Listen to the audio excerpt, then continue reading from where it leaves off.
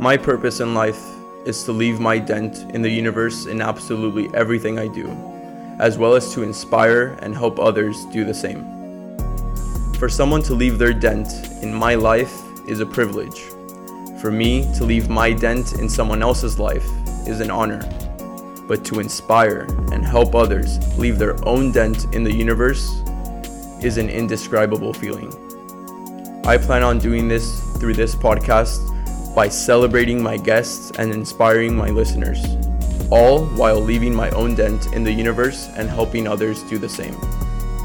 My name is Fer Andrade, and this is Denting.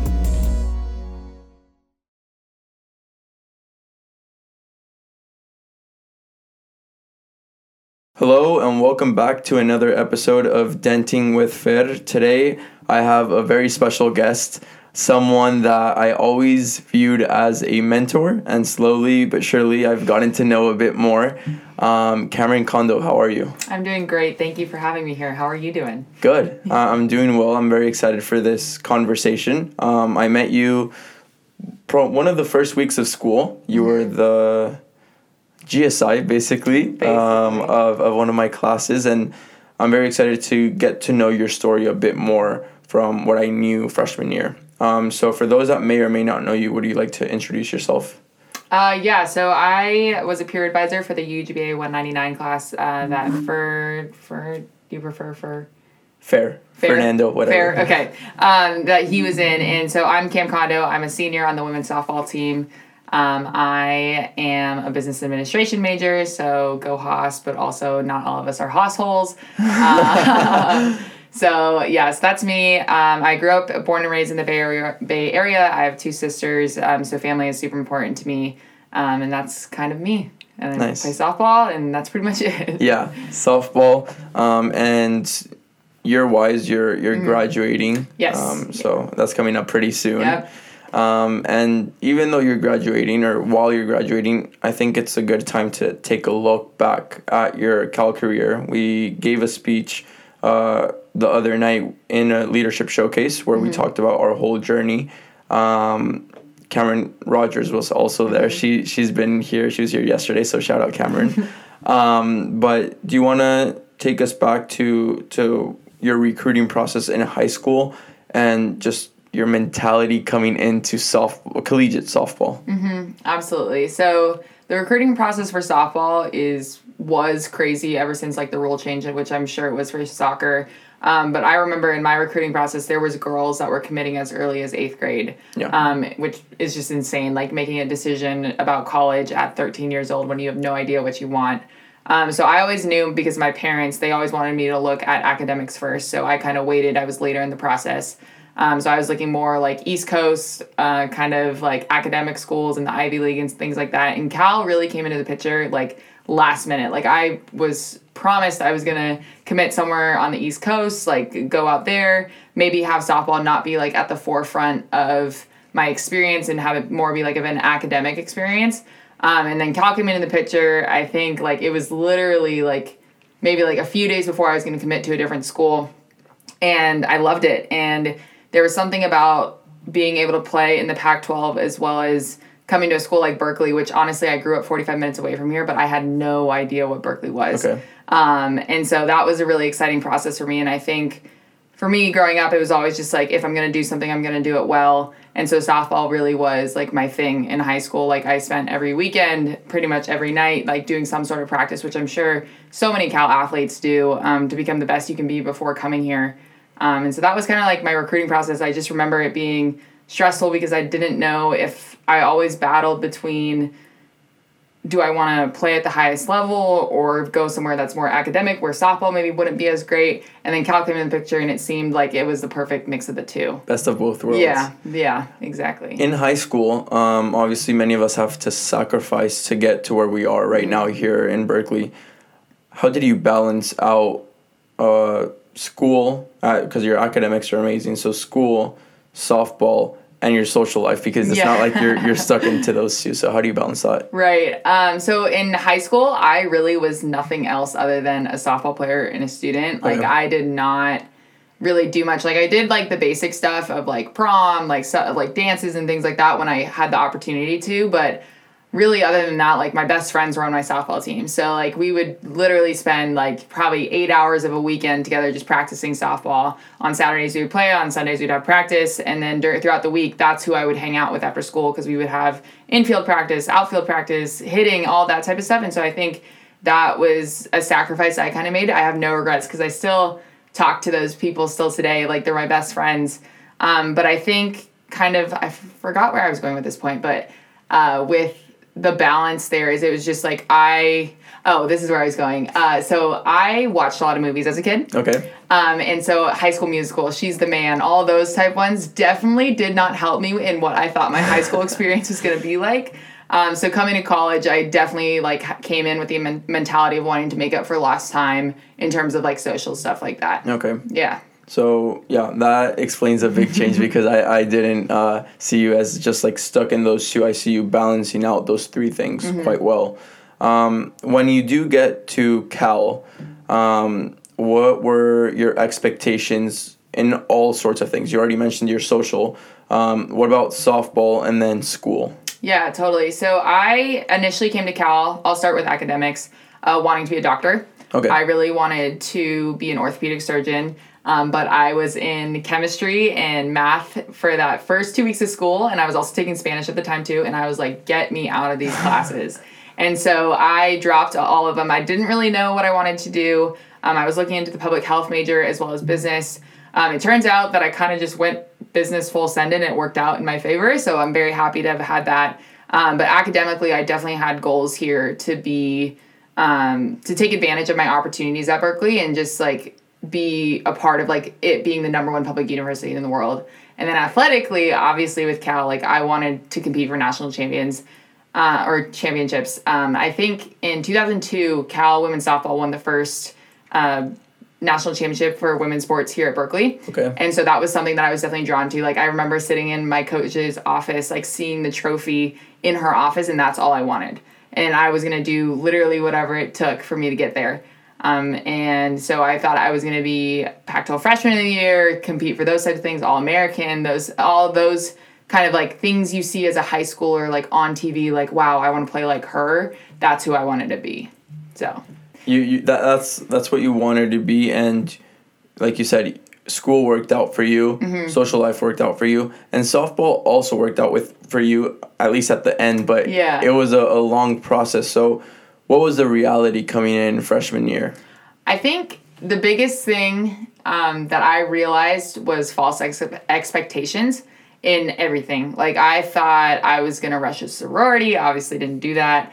Academically, I was like, I'm going to have a 4.0. I didn't have to try very hard in high school, but it's Berkeley, you know? It is Berkeley. And then athletically, I think it just was a really wide awakening for me, because I came from a travel ball program where we loved each other, where we, it was amazing. We were all on the same page all the time. And granted, we also grew up together.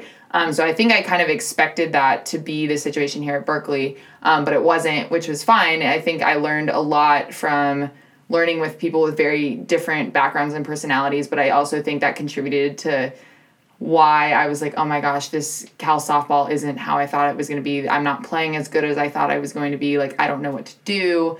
And so I think that definitely contributed to the overall, just false expectations all around. And I think academically and socially, it was just easier to find outlets that way, whereas softball, the only thing I could have kept doing is just showing up to practice. And even doing that, it just never worked. And so it got to a point where it was really hard to continue to show up and try and put in effort for something that I knew wasn't going to really work out in my favor. So why did you? I honestly don't know, to be honest with you. I think the past 3-4 years have really flown by. And I talked about this the other day, but I had so many conversations with my parents about, should I quit? Should I transfer? Should I just be done? Should I just go to school here? And I think the biggest thing that kept me going was that's never what I pictured for myself. Yeah. I really, set in stone. I just took my grad pictures the other day with the student athlete stole, and that was the picture I just kept on seeing. When I thought about my time being done here at Berkeley, is just a image of myself having the stole with a picture in front of Sather Gate, and that, I guess, in a very superficial way, that's kind of what kept me going, is just like making it to the end. Yeah. Yeah. Yeah, just having that picture and vision in mind to keep going. And I even remember you were a junior, I was a freshman, and we were talking and you're like, well, I might graduate early. And I'm like, what? Like, I remember from the beginning you wanted to leave or start something new, but you kept going. Well, before I even get into the pandemic, why was it the case for 3 years? I know you struggled with softball. You mentioned it the other night. Do you want to dive in a bit into that? Yeah, so I play softball. Everybody knows that you're supposed to be able to throw, catch, hit, those type of things. And for some reason, when I woke up one morning, 13, I remember exactly where I was. I was down in Hemet, California, playing a softball tournament at a random field in the middle of nowhere. And I woke up one day and I could not throw the ball. Like, I grew up throwing right-handed, right? So brush my teeth right-handed, do everything right-handed, I write right-handed, and I just couldn't throw the ball anymore. Like, I literally could not throw it like 10 feet. And so that was like my struggle kind of going through high school, is like just taking reps and reps and reps of being like, okay, like, let's figure out how to throw right-handed. Let's figure out a different way to throw. Let's try a different style. Let's try something different like that. And so pretty much it got to a point where it became... like, I literally could not play defense. I was really good at hitting, I'm not going to lie. I was tooting my own horn there, but that was what I got recruited for. And so defense was always just kind of like, ugh, I have to play defense, like whatever. And so when I got to Berkeley, my coach actually told me that you will never play defense for Cal. You will never do this. Like, I literally can't put you on the field anywhere. And so, like, you either have to become a really good hitter or we're going to have to figure something out. Wow. Yeah. I didn't know your coach told you that, so that's tough. No, there was a good, like, 2 weeks. We didn't stick to it because I think we got caught up through the semester, but my freshman year, I wasn't allowed to practice with the team. I had to go work on throwing with one of my other teammates who was injured, so she wasn't practicing either. But that's what I was doing for that entire practice period, was working on my throw. Instead of practicing with the team. So that it felt isolating for sure. But it all works out. It all works out. So how did it work out? What was the solution for that? How do you get past an obstacle like that in your way? Do you avoid it, ignore it, go through it, go over it? What happens there? Yeah, so I made the decision my freshman year. I bought a like $30 glove from Sports Authority. It was for a left-handed thrower. And I was like, let's just see if this works. Let's just like try it. And so I actually found that it was pretty natural for me, and I still could not explain to you why that is, because usually when you flip to your non-dominant hand, like, you can't do it. Like, like, it's just like, it doesn't make sense in your brain, but for some reason it did. And that's when I felt like there was an opportunity there, or a chance. And maybe that's what kept me going, is like just always the opportunity for a chance. Like, maybe I can, maybe I will, and like kind of seeing like what is possible there. So I decided to switch completely to left-handed, which was a really hard experience. There was a lot of tears, a lot of questioning of what I was doing was right through that process. But I think like the moral of the story is, as cheesy as it is, when things don't go right, go left. And I think that's kind of like how I've encountered challenge throughout my time at Berkeley, is just like, when something doesn't work out, it's fine. Just go the other way and find a way to make it productive for you. If that makes sense, yeah. Yeah, 100%. And I feel like I've said this with many other athletes, but again, this all applies to life, because if it doesn't work one way, it doesn't mean give up. Right. And especially for you, you're throwing right-handed and your right hand just does not function. Yeah. In any other sport, it's like, all right, then I'm not good enough. But that was not an option for you, and that's the best part of the whole thing. That's a wild change to make at the collegiate level, to just, you taught yourself how to throw, basically, because you didn't use your left hand at all, right? Right, like I never, like it was pretty much just like, you know what, like I feel like it's easier for me to dive into something new and become something new than keep using my right hand, which I know will never give me a chance. Yeah. And so, like, that's what I really wanted to do, is just give myself a chance of just, like, a maybe tomorrow I'll learn maybe tomorrow I'll wake up and be the best left-handed thrower on our team. Who knows? Something like that. And I think just coming around to my senior year and just having like very little time left in my Cal uniform, and then eventually going on to play next year, is I'm excited by the opportunities that I've had and excited by the fact that I decided to make that choice, because I don't know if I would have finished my 4 years here had I stayed right-handed. Yeah. Yeah. No, and that's definitely the best part of it, because you always chase the possibility. Mm-hmm. You didn't give up because there was a possibility. So it's, like you said, having that picture, having that vision, having that possibility in mind to keep chasing after that. And that's what I admire the most about that story, which I only learned about like a week or two ago. And that's incredible. And it sounds nice right now. It's like, yeah, I taught myself how to throw with my other hand. It all worked out. 4 years, great. But what was the reality? What did you have to go through on a daily basis to be able to throw with your left hand?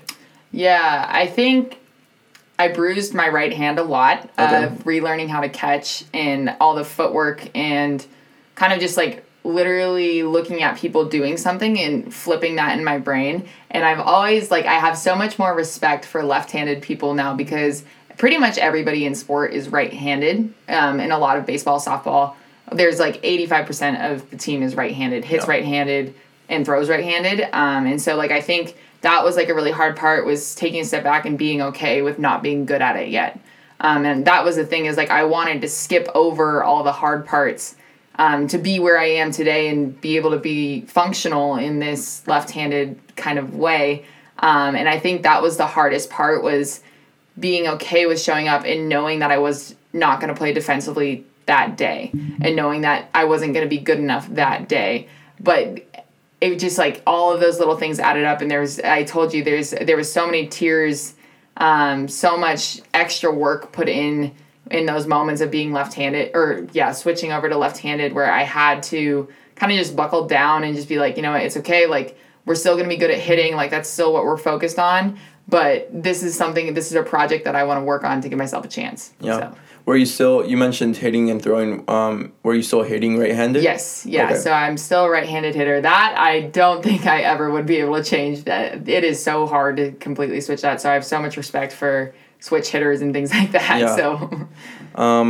And throughout this whole process, you mentioned it, you described it, how all the tears involved, the footwork, the bruises, everything, and how hard it truly was, because, like I said, it sounds nice. Oh, yeah, I switched hands, but the real process is not nice. It's a huge accomplishment. How long did it take you? So I figured out that I kind of had this skill I think it was actually my sophomore year of high school, because I was like, like, I can do it, like, it's comfortable. But coaches were always like, I think this was another big thing that I learned, is people were always like, oh, I want to fix you. No, don't go left-handed. Like, I want to fix you. I want to make your right hand better. And that even continued up until I got here at Cal.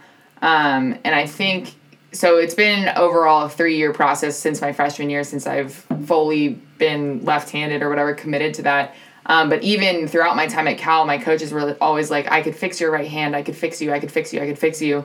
And so it really took, like, probably maybe 10 conversations with them of being like, okay, I'm either just going to be a hitter or I need to switch left-handed. Like, I just don't see a possibility in me becoming right-handed in something that you want on the field for this. And so, like, in order for me to get through it, I know I look like I'm the worst player on the team right now, and that's okay. And, like, if you don't want me out there on defense when we're showcasing or doing our pregame defense to other teams, that's fine. Like, I'm okay with that. That doesn't hurt my feelings. Yeah. But in order for me to get to where I wanted to be, I had to kind of have those conversations with them of being like, okay, let's do this full time. And so pretty much between my freshman and senior year, my freshman year, I actually switched probably 3 or 4 times between right and left-handed. Sophomore year, I switched again, kind of mostly left-handed. And then my junior year, they actually wanted me to pitch right-handed, Wow. where I was throwing left-handed because we were having a lot of injuries on our team. And so that was another change too,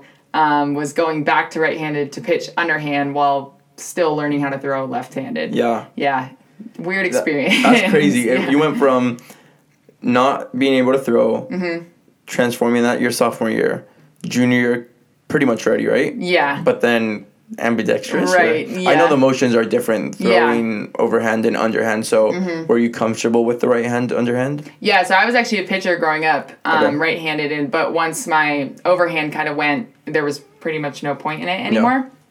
So I decided that I wasn't going to pitch anymore, but it was always kind of like just like a skill I had in my back pocket. Okay. And so when last year they needed more pitching, that's kind of what happened. That's great. Yeah, so I think the key lesson from this whole thing is, yes, when things don't go right, go left, but also it's not overnight. Right. You struggled with this since you were 13. You showed up to Cal and you faced an obstacle, and for 2-3 years you worked on it, and then it finally worked out. Yeah. And that's even a lesson for me because I'm only a sophomore right now, like I'm telling you. And like I mentioned in the speech, I've only played 45 official minutes, which isn't even a full game. So it takes time. Right. And it's trusting that whole process. And yeah, I think that's an important takeaway from this whole story. Besides softball in your life, something I really want to focus on is like your overall curriculum, right? Because you were doing everything, and that's what I admired the most. When I saw you doing that, and when HPC was still a thing, and you had office hours and then tutoring at the same time, I was like, yeah, I want to be that. When I grow up, I want to be that, right? But tell me what else you were doing. How did you get into tutoring? Obviously not getting tutored, but tutoring others, as well as the mentorship programs here and leading that way off the softball field. Yeah, totally. So I think just my advice for freshmen is just something you just said, and I don't want to forget it, is no one cares what you did your freshman year. Yeah. What they care about is what you did your sophomore year, how you got better to your junior year, and what you left Cal when you were a senior. And I think that was something that really kind of resonated with me going through my process, and something that I had to learn, and a big reason why I chose to be involved in the way that I did in tutoring and peer advising is I knew for tutoring, I obviously loved it. I did pretty well my freshman year in some courses, and I wanted to be able to share that with other students who are going through the same thing, as well as have that opportunity to kind of grow my mentorship and leadership with people who were relatively the same age as me. And I think that was a big lesson learned there, because I really had to kind of cater myself to other people, and that was something that I had never done before, is having to do that. And so that's kind of what I learned from tutoring, and I really found that I enjoyed mentoring. And so when that opportunity came up with UGBA 199 class, I was like, I have to take this, and I hope I get it. And working with Kazra and Tarek has just been amazing, and finding students like you. And I think that's been the coolest part, is growing those relationships with students that I never would have met. Yeah. We would have probably passed through a few times in HPC, probably never would have talked, and things like that. And I think that's probably the coolest opportunity there is. And I think that I found that I really wanted to leave Cal with connections, whether that be for business or friends or things like that, or just grab coffee like when I'm in town. And I knew that that was something that was really important to me, leaving my college experience behind. Yeah. Yeah. And taking those leadership skills back to the softball field, a theme that I've had with other conversations is when you work on one side of your game, game being life. So if you're improving in school, if you're improving in your social life, it will help your sport in a way. Did you find that to be the case with your process and journey? Yeah, I think this is also another good analogy, is a coach actually told me when I was growing up, is in softball, there's obviously defense and offense, and they're separated by innings. Yeah. And so, for example, if you're having a game and you're going 0 for 3 hitting, then focus on your defense and make a diving catch in the outfield. And I think that theme is kind of like what you're talking about. And I think that was something that was really important for me, is like when softball wasn't working out, I went to these extracurriculars, and I found so much fun in being able to talk to other students and learning from their ways of life. And I think that was something that I brought back to softball, was being okay with struggling, because everybody was struggling, and being okay that maybe my experience wasn't as what I thought it was going to be. And I think that made softball better for me, because I always knew that there was going to be another outlet somewhere. And I think then going to softball, it brought me to focus more on the relationships that I had with my teammates, with underclassmen, with my coaches, in order to be able to really practice that mentorship and conversations, as well as being a mentee from my coaches or from older teammates, and being able to make my experience what I wanted it to. And so I think that was the biggest transition, was focusing more on the relationships in softball rather than maybe softball itself. Yeah. And with the relationship and the connections that you're talking about, I feel like you quickly realized that you weren't the only one that was struggling, the same way that I've been realizing that. But another thing that makes you unique is you literally wanted to make as many connections as possible. So you want to talk about how you did that and how you put yourself out there to get to know people? Yeah, so I'm a pretty shy person, I would say. Like, I'm pretty awkward, I'm going to be honest with you. Like, growing up, I was always the most awkward person. And just, like, I felt like in high school, like I kind of talked about it earlier, is I never really went to those parties or went to that type of stuff. I would when, like, I had a free time or whatever, but, like, never really, like, put myself out there in that way, because I was Cameron, the softball player. I was, oh, she's going to Cal. Like, oh, like, whatever, she doesn't have time, she has practice anyway. Yeah. So I think coming to Cal, like, I was definitely intimidated by the fact that I didn't really have those experiences in high school. And I really wanted to, I guess, like, dive into that in socially in an aspect. And I would say, like, the biggest way that I do that is, Fur could probably tell you guys, is I'm, like, will be 100% authentically myself 100% of the time. And I found that really works out for me, because I will tell strangers literally random stuff about me, and then it will spark a conversation. And here we are today sitting here doing this podcast because of that. And I think that's the best part about conversation, is seeing conversation as an art, in terms of getting to know people and just, like, hearing your background and hearing your way of life, because I think that's something that I've really come to enjoy, is just, like, finding the beauty in every single person's background that has got them here. Like, that's so cool, like, that you lived a completely different life than me before Cal, and yet here we are doing this, you know? And I think that's, like, the best way to get to know people, is just, like, being genuinely interested in their story and their why, because you can always learn from someone else, you know? 100%. And I would never say you're a shy person. I don't know where that's coming from. I never met that Cameron. Fake it till you make it. That's how we got through. Yeah. No, definitely. I like the way you say the art of conversation. That's something I've realized as well, but through Zoom.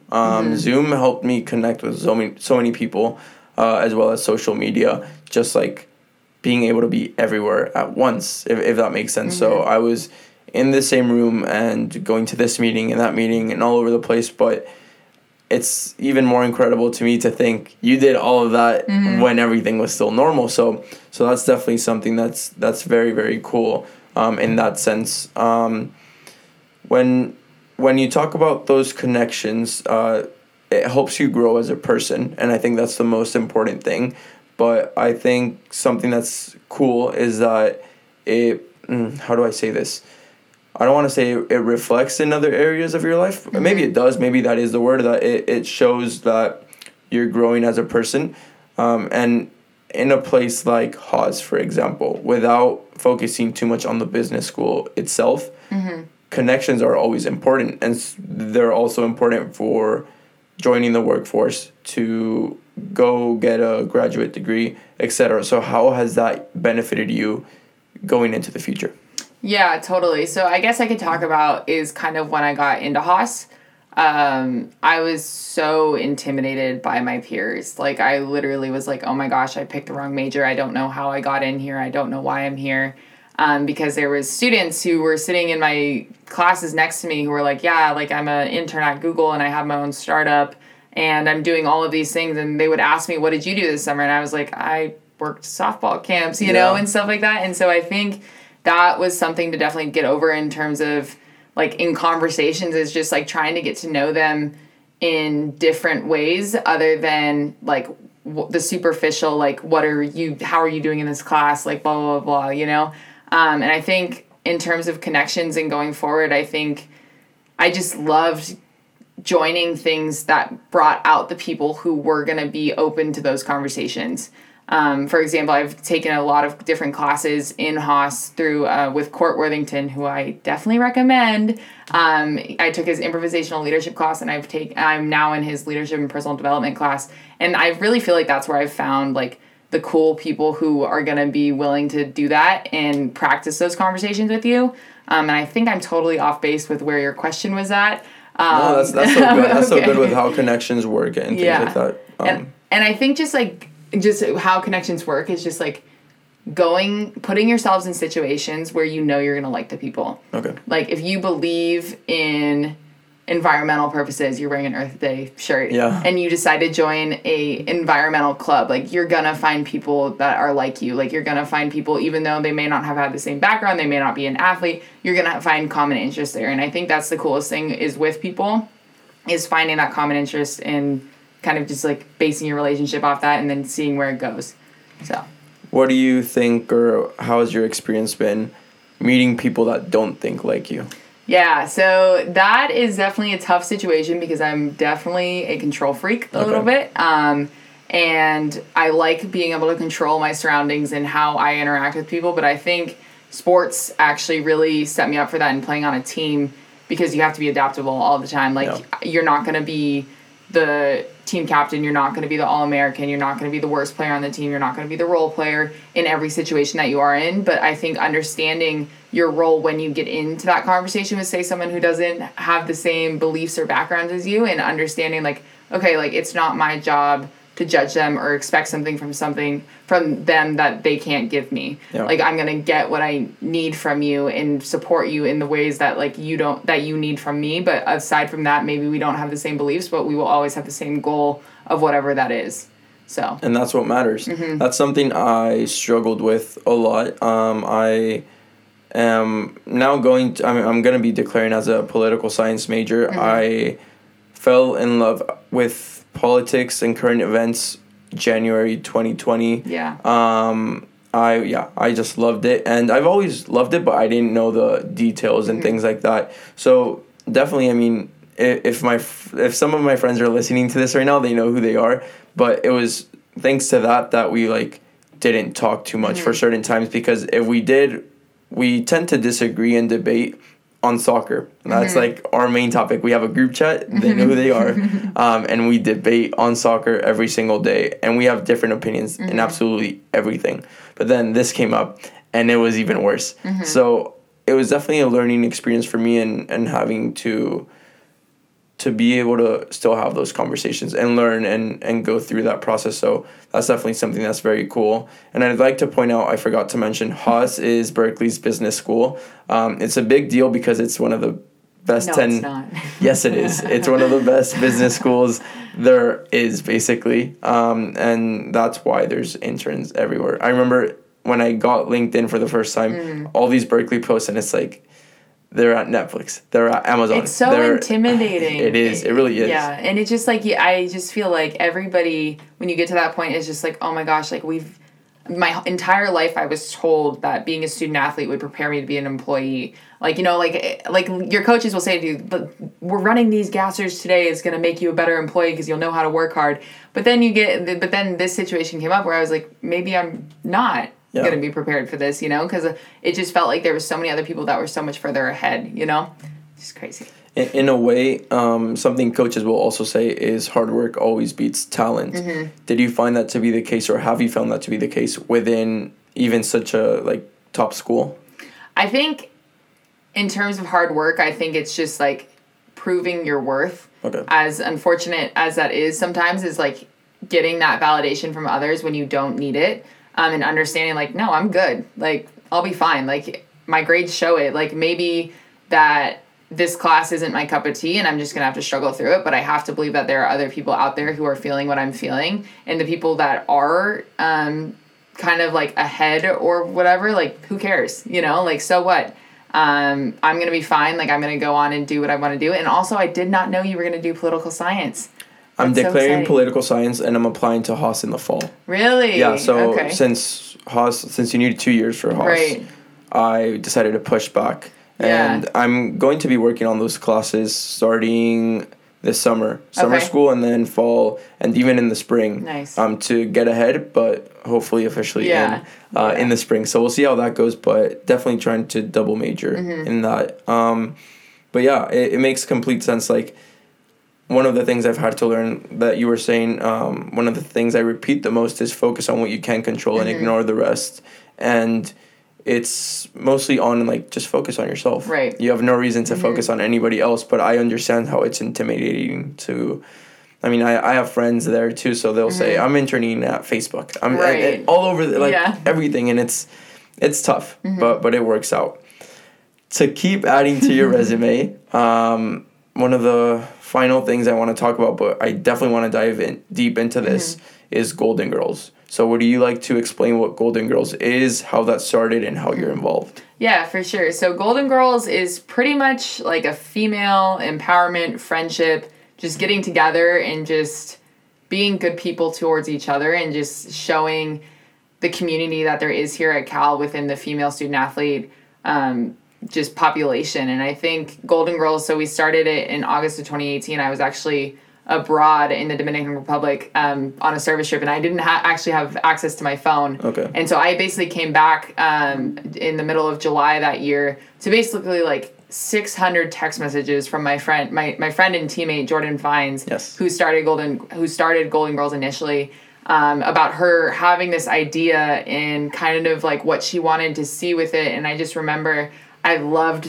that process of talking to her about it and like planning out our meetings and what issues we felt we saw as student athletes, especially females, who it was just like we saw an issue, especially between the two geographical locations between the Simpson Center, which is up on Piedmont, and Haas, which is down on Bancroft.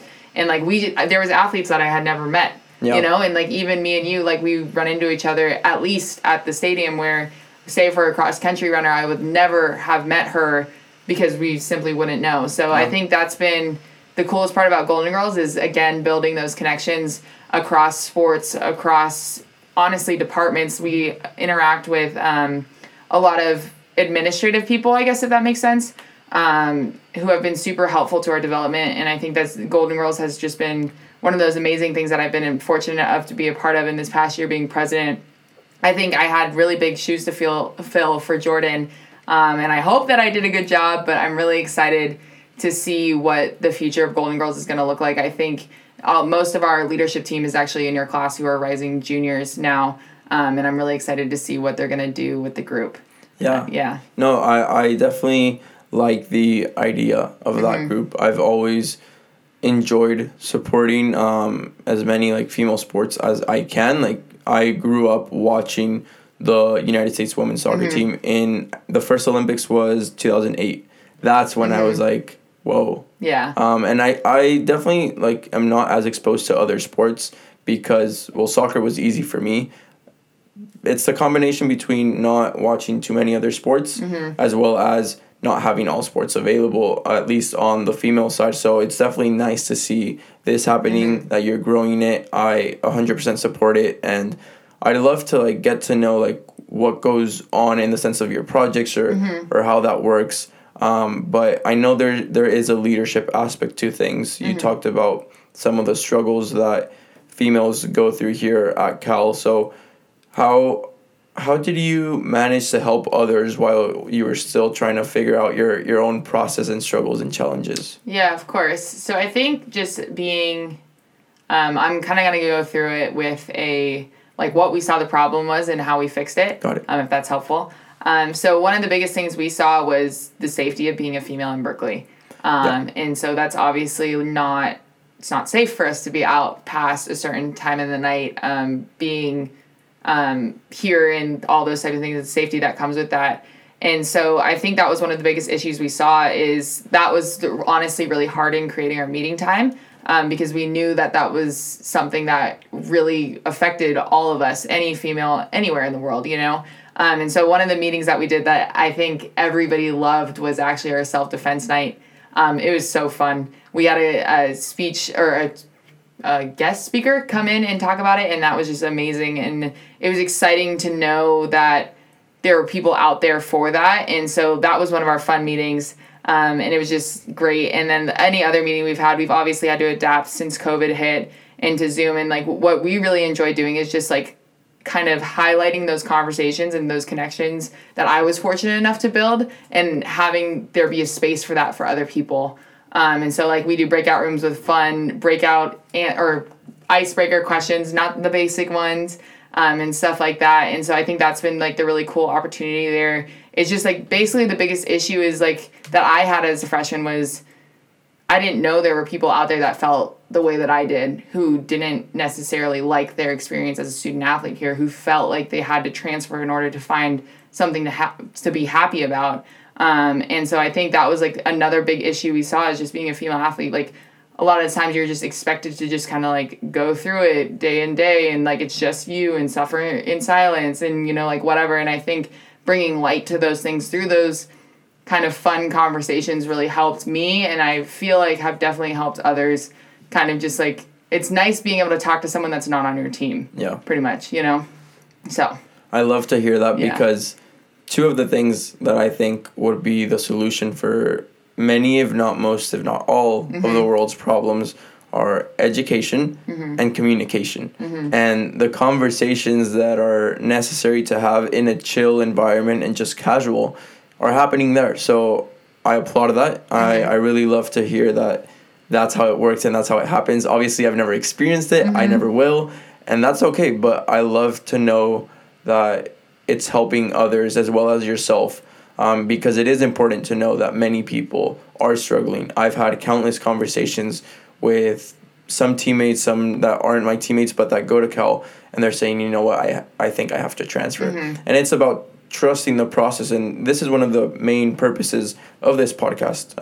Like I said in the speech the other night, like the way I want to leave my dent in the universe is by celebrating those that are leaving their dent, as I am right now, and inspiring others to do the same. So I hope that this serves as a reminder to many people that it is a long process, it does take time, and that they're not alone. Like, people go through this sort of thing, whether you're a collegiate athlete, whether you go to Berkeley, whether you're just a student, anywhere in the world, whatever struggles you're facing, you're not alone. And I think that's the most important thing to remember throughout this whole process. So as we begin to close out, you've done all these things. A softball player, a leader, a mentor, a business student, countless things.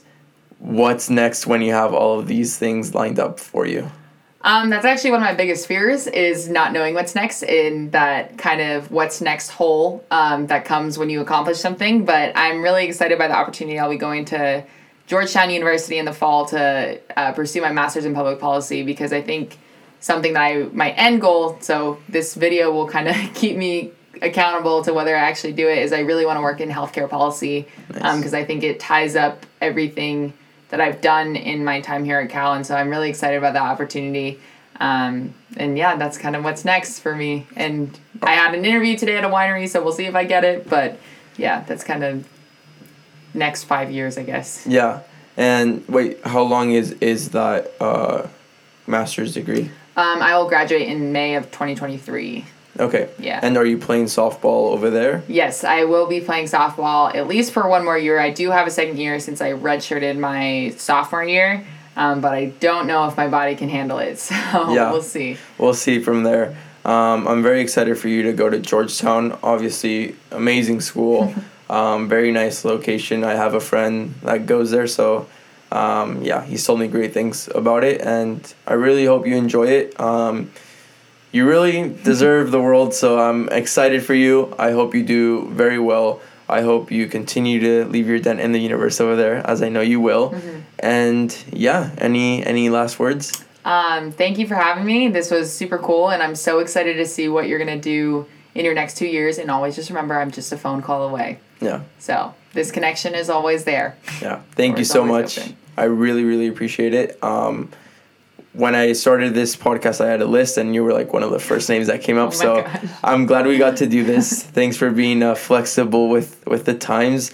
I know schedule's crazy right now. Awesome. Hope everything goes well. Thank you so much. That's it for today's episode. Thank you guys for joining in. I'll see you guys next time. Thank you. Thank you so much for listening to today's episode. Make sure to subscribe to my podcast and follow me on my personal social media accounts for more, all at Fer Andraez. All links are in the description. If this episode inspired you in any way, Please help me out by sharing it with a friend to help them leave their dent in the universe as well. That's it for today. I'll see you all next time.